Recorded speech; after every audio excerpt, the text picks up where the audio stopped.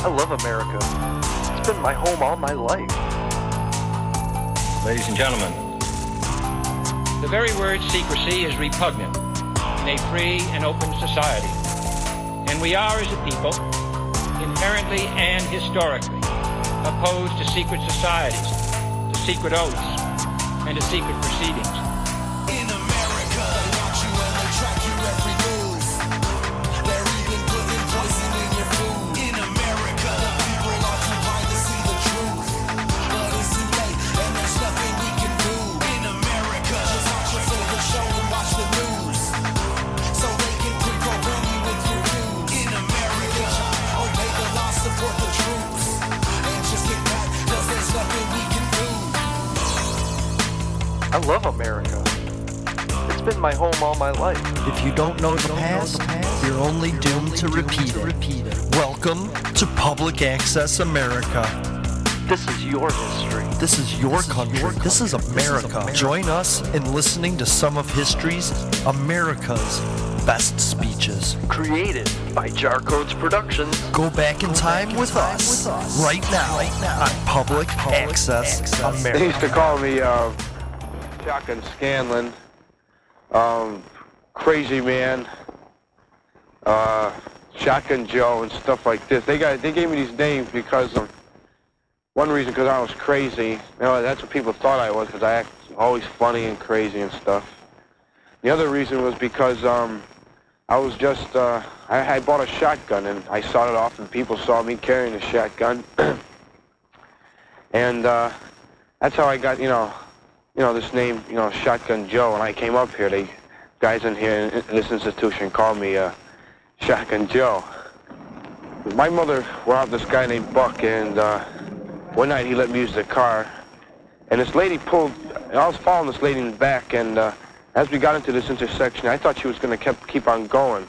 I was high, and I was really fucked up, and we were going, and the lady put on her brakes, and my reaction was slow, and I hit her in the back. The car spun around, and after the car spun around, I think I hit my head or something. I got back up, and I started the car again. I took off down the street. Now, the apartment where I lived wasn't too far. I'd say about 200 yards at the most, from my, where I hit the lady. And I started going down the street. The lady started following me, and another guy got in with her.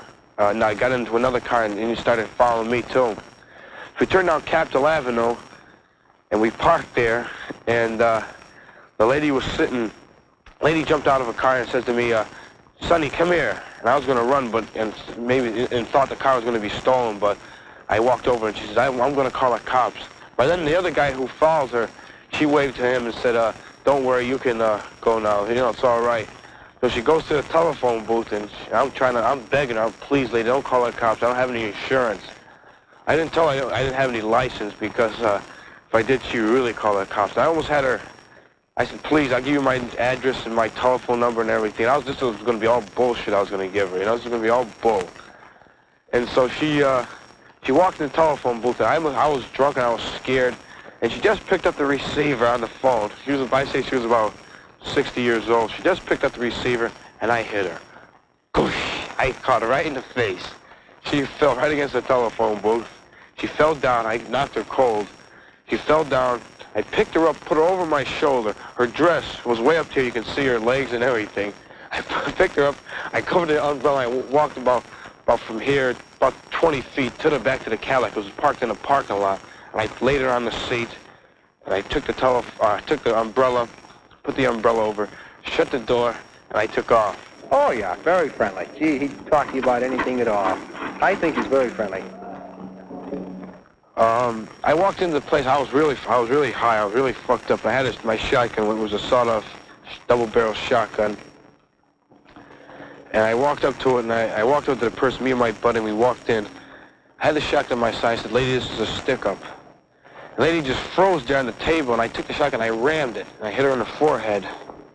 So she put the money on the cash box, on the table, and she says to me, what do you mean this is a holdup? I said, this is a holdup, lady. Yeah, there was a certain brashness about him that I couldn't help but admire, and certainly these are traits, even though they might be in the wrong direction, at this time, I saw that could be developed in another area. He indicated to me that he could be somewhat of a leader. We went down to this Casa Loma restaurant on Wethersfield Avenue, way down the street, about a half a mile, good 3/4 of a mile. And we walked in there, and me and another guy, and we walked in there, and I saw this guy yelling out pizza orders, you know, 1 mozzarella to go, you know, and stuff like that. 1 mozzarella to go. And so I went over there, and nobody was around. They must have went in the back room, because I grabbed the microphone. I was fooling around with the switch, and I turned. I went in this, and it started going on. So I took the microphone, and I walked right over to the where everybody's at, and I started singing. I think it was "Strangers in the Night," you know, Scooby Dooby Doo, Scooby Dooby, and everybody was laughing. The whole place was, I mean, roaring. When I stopped, they started clapping. The whole people started clapping, and I was excited because, you know, it was my first, you know, for an audience, everybody's clapping and everything. And so the guy, remember, I was embarrassed because the guy grabbed me, and my buddy had the pizza. The guy grabbed me, and he started running me to these 2 glass doors. There was one here to open, and one to go into the hallway, and one to go out again. Well, he got me through one of them, and somehow I grabbed him, I turned him around, and I pushed him right through the glass window, and I got up on top of him, and I started hitting him. Boom, boom. My buddy came out, he slipped with mozzarella all over my hands. I'm hitting him. Boom, boom. And this guy's looking, hey, wait a minute, stop. And everybody's on the outside, they're watching us. But, you know, people like that, they don't stop, you know what I mean? I like him personally, yeah, I like him as a person. That's right. I don't dislike any of them. Let's put it that way. I don't dislike none of the boys. The bird's name is Oscar, and the cat's name is Smokey Joe.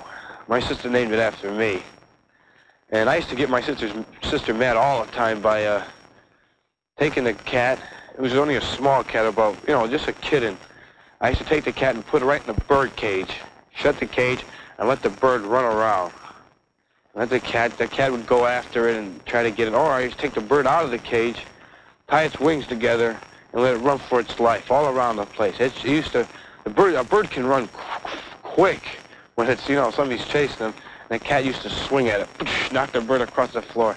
But like I was saying, after it grew up, I didn't tie it down anymore because the cat used to go onto the furniture and wait till I opened the cage. The bird used to walk out onto the ledge of the cage, and the cat would go after it and caught it in the mouth one time. And the bird got caught by the cat. All right, then. What about dog?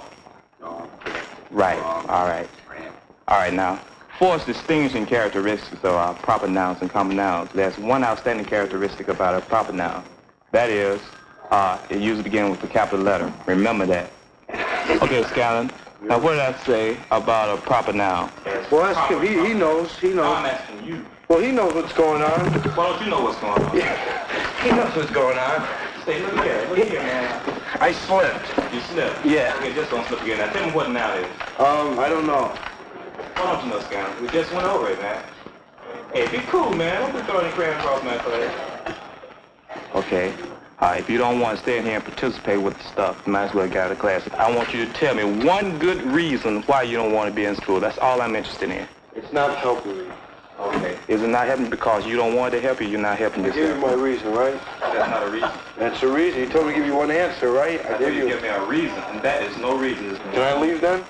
Man, you might as well get out of my class and get out of school. Well, fuck it. I don't want to come to the fucking class. Hey, look at here, man. Say, dig here. Come back here, man. I don't want to. Come back here.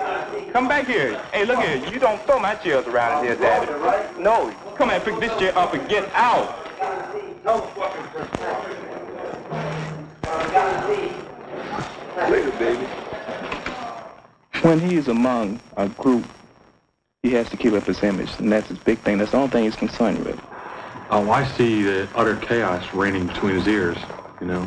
And the only kind of string that I can see in his behavior is the way he continually seeks to enhance this image of being, well, some kids talk of him as being the comedian, or some kids talk of him as being the hard guy. He loves this image and he builds on it all the time.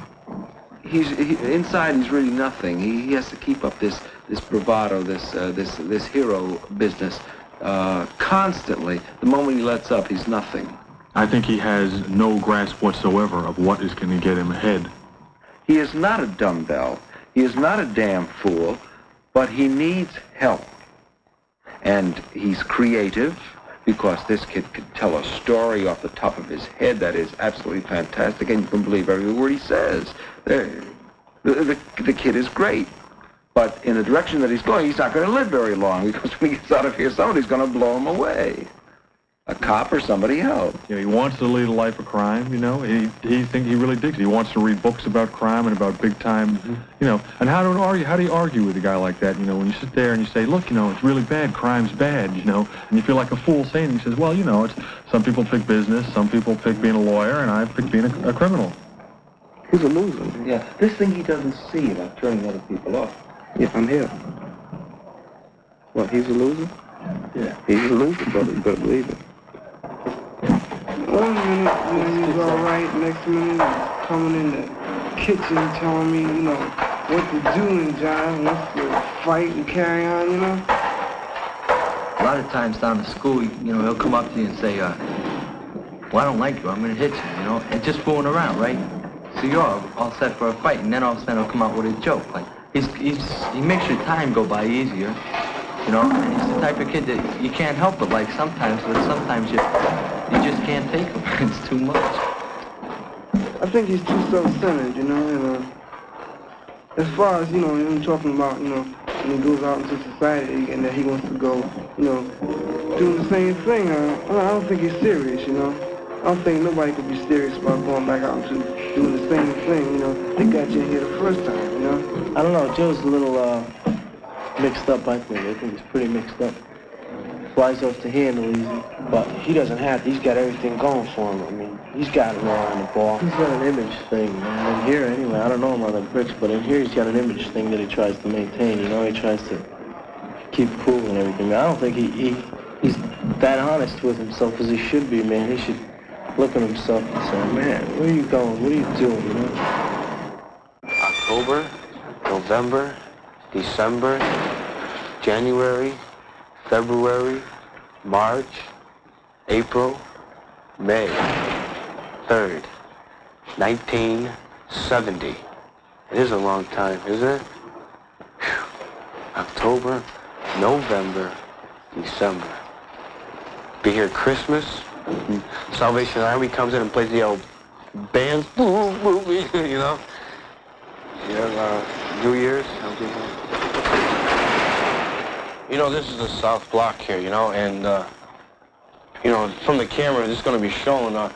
People think, you know, you can go right through these windows, you know, if you wanted to get out or something, you know. But you're not going to get out because there's steel reinforcements all here. The window, as you see it, you're not going to get through it because it's solid steel all the way. And if you put a chair or anything in it, you can forget about it. Because only way you're ever going to get through here is a crane and a ball going right through here. That's the only way you're going to get through.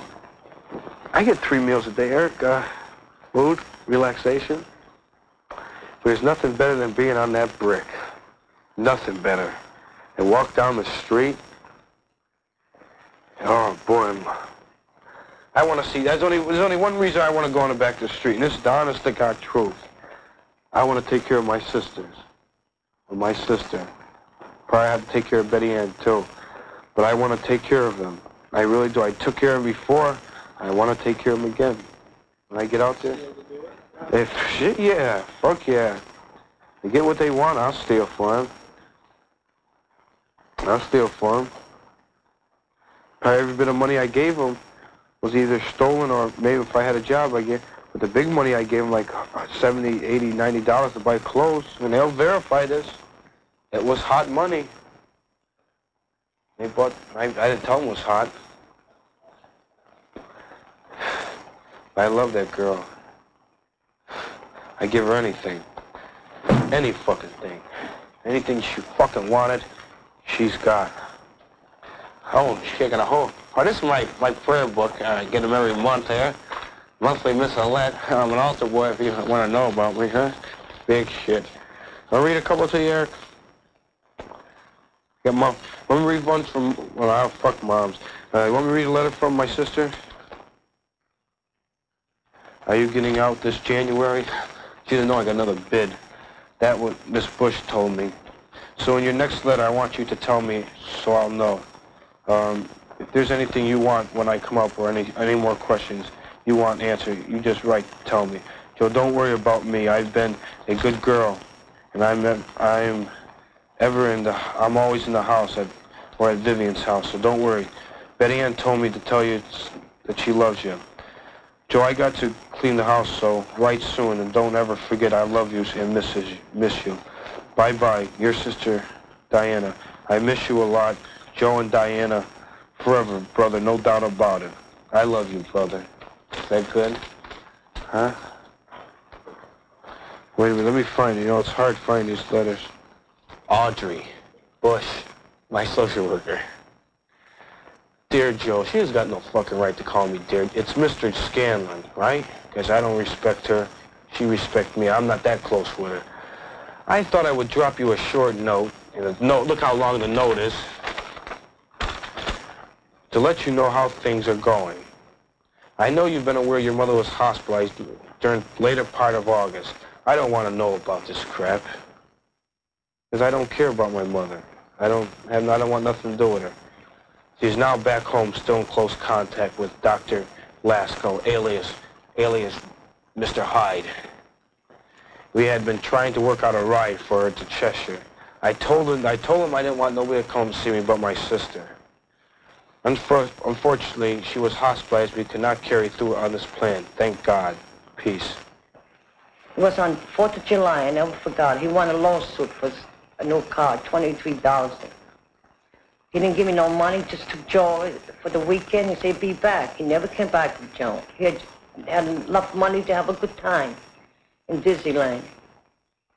And I never could find Joe. So he came back, wasn't the same anymore. That's what makes him that way today. He was always good to me. Like I say, he took me away when I was about 5 or 6. I remember I was just going to go to school. He took me out of a car accident, took me to California, Nevada, shit like that. Out of the $1,600, I think $1,600 or $2,600, I got out of a car accident. My son came back when he was 12 years old. And he was all disturbed. And the woman that used to take care of him used to pull his hair, used to put him in a corner. And I never knew that. So we had the police warn all the state to find what the husband is, to take Joe home. So Joe came home. He didn't even know it was the mother. His father used to say, your mother was dead. And I never forgot it. Well, the first arrest was, my mother says I hit her. I wouldn't, at first, she tells me to leave the house and tells me not to leave the house. But finally, I said, okay, I'm packing up and everything. And there's a big argument in the house, and a lot of, they said I struck her, but I didn't strike her. To this day, this was happening in 67, I think it was. I didn't strike her. And so downstairs they called the cops. The cops came, my mother was all upset. She started saying I hit her and every fucking thing. My sisters were crying, they denied it. My mother said, yeah, I want him arrested for assault, he hit me and shit. Well, he bangs the door when he's angry, but he never put a hand on me, you know. And he walks away and then he comes back and says, Mom, I'm sorry. But you don't cry. I said, shit, breach of peace by assault, $10 fine, $15 fine. That was all right. Went to court and I pleaded guilty and they gave me 9 months, age of 16 in jail. 9 months. So you lied to Mama. You start banging the door. He said, don't call me a liar, he said. Telling you the truth. So he got mad, he banged the door and he went out, started cool off, and then he comes back and sit down. Then he put his head down and he started crying. I said, you hurt your mother so much. You don't realize how sick I am. Been in the hospital almost 6 times, a heart attack, high blood pressure. I worry too much about my Joe, always worry. The doctor said I worry too much about him. I never have a chance to see him, because if I'm in the hospital, I'm moving. But I take it easy, I can't go so far away, kind of have a heart attack. She called the cops. I mean, picked up the phone and called the cops. Well, I ran out, ripped the phone out of the wall, ran back in my room. I walked back in my room. She kept on yelling. I told her, why don't you go to sleep? The lady has heart trouble. My mother has heart trouble and she's nervous and shit like that. And she'll use that as a crutch for herself. Because I love Joe. I gave him everything he wanted. He didn't have to go and steal it. If I didn't have it, I just didn't have it. That's all. Live without it. But he's the type to go out and get it to satisfy me, but I didn't believe the idea. I didn't like the idea at all. I knew he was doing something wrong when he comes home late. I'm just like the father. He said, you're just like your old man, she says. I don't think my father ever got busted. I'm not quite sure. I think so, maybe. But, I don't think I'm like my old man. Joe used to come home 4 o'clock in the morning, ask where you've been, or at friend's house. They were stealing left and right. That's how we got the money, and I never knew it. I just don't care about my mother anymore. I love her, but she's not gonna hurt me like she did so many fucking years. That's for sure. Like I told him in my letters, you can't explain the kind of feeling that I have for him. He just has to know that I love him. And then I'll never try to hurt him. I saw the shrink Monday, and he says, I just worry too much. I keep my problems all inside, he says. The best thing for Joe, and I think for all of us, is that when my brother comes out, I know for definite that I'm going to go with them. I mean, that means if Joe gets in trouble, I'm going to be there too. Because why should my brother get time, when everybody else is sitting home? Because it's just hurting him more knowing that we're all sitting home. And having a good time and going out and everything, and he's not doing that. What is he, locked up in some damn place? Every time I think about my mother, father, sister, Rosemary, or anything that pisses me off, I just go on the mat. I go into another mood. And I'm not funny no more. I don't fool around no more. You will take away the sins of the world, have mercy on us. You will take away the sins of the world, be God's prayer. You will sit at the right hand of the Father, have mercy on us. You alone are holy. You alone are Lord. You alone are Jesus Christ, our most high. The Holy Spirit, glorious to God the Father. Amen. The Lord be with you. Let us pray. I'm not going to be the one that makes it. What are you scared of? Huh? What are you scared of? What I can do if I blow up. I'm afraid I might hurt somebody. Eric, if I blew up against you, I kill you. That's where I am. I don't stop. I just keep going. I keep going. Eric, I might hurt somebody. I know I hit my sister one time. I let go one time. I hit my sister in the side. I busted 2 of her fucking ribs. No more. No more. Eric, can we stop this? I want to go back to myself. Okay? You want to stop? Yeah. Yeah, I don't like to be sad, that's all. I don't like to think. I just like to be happy. Happy all the time.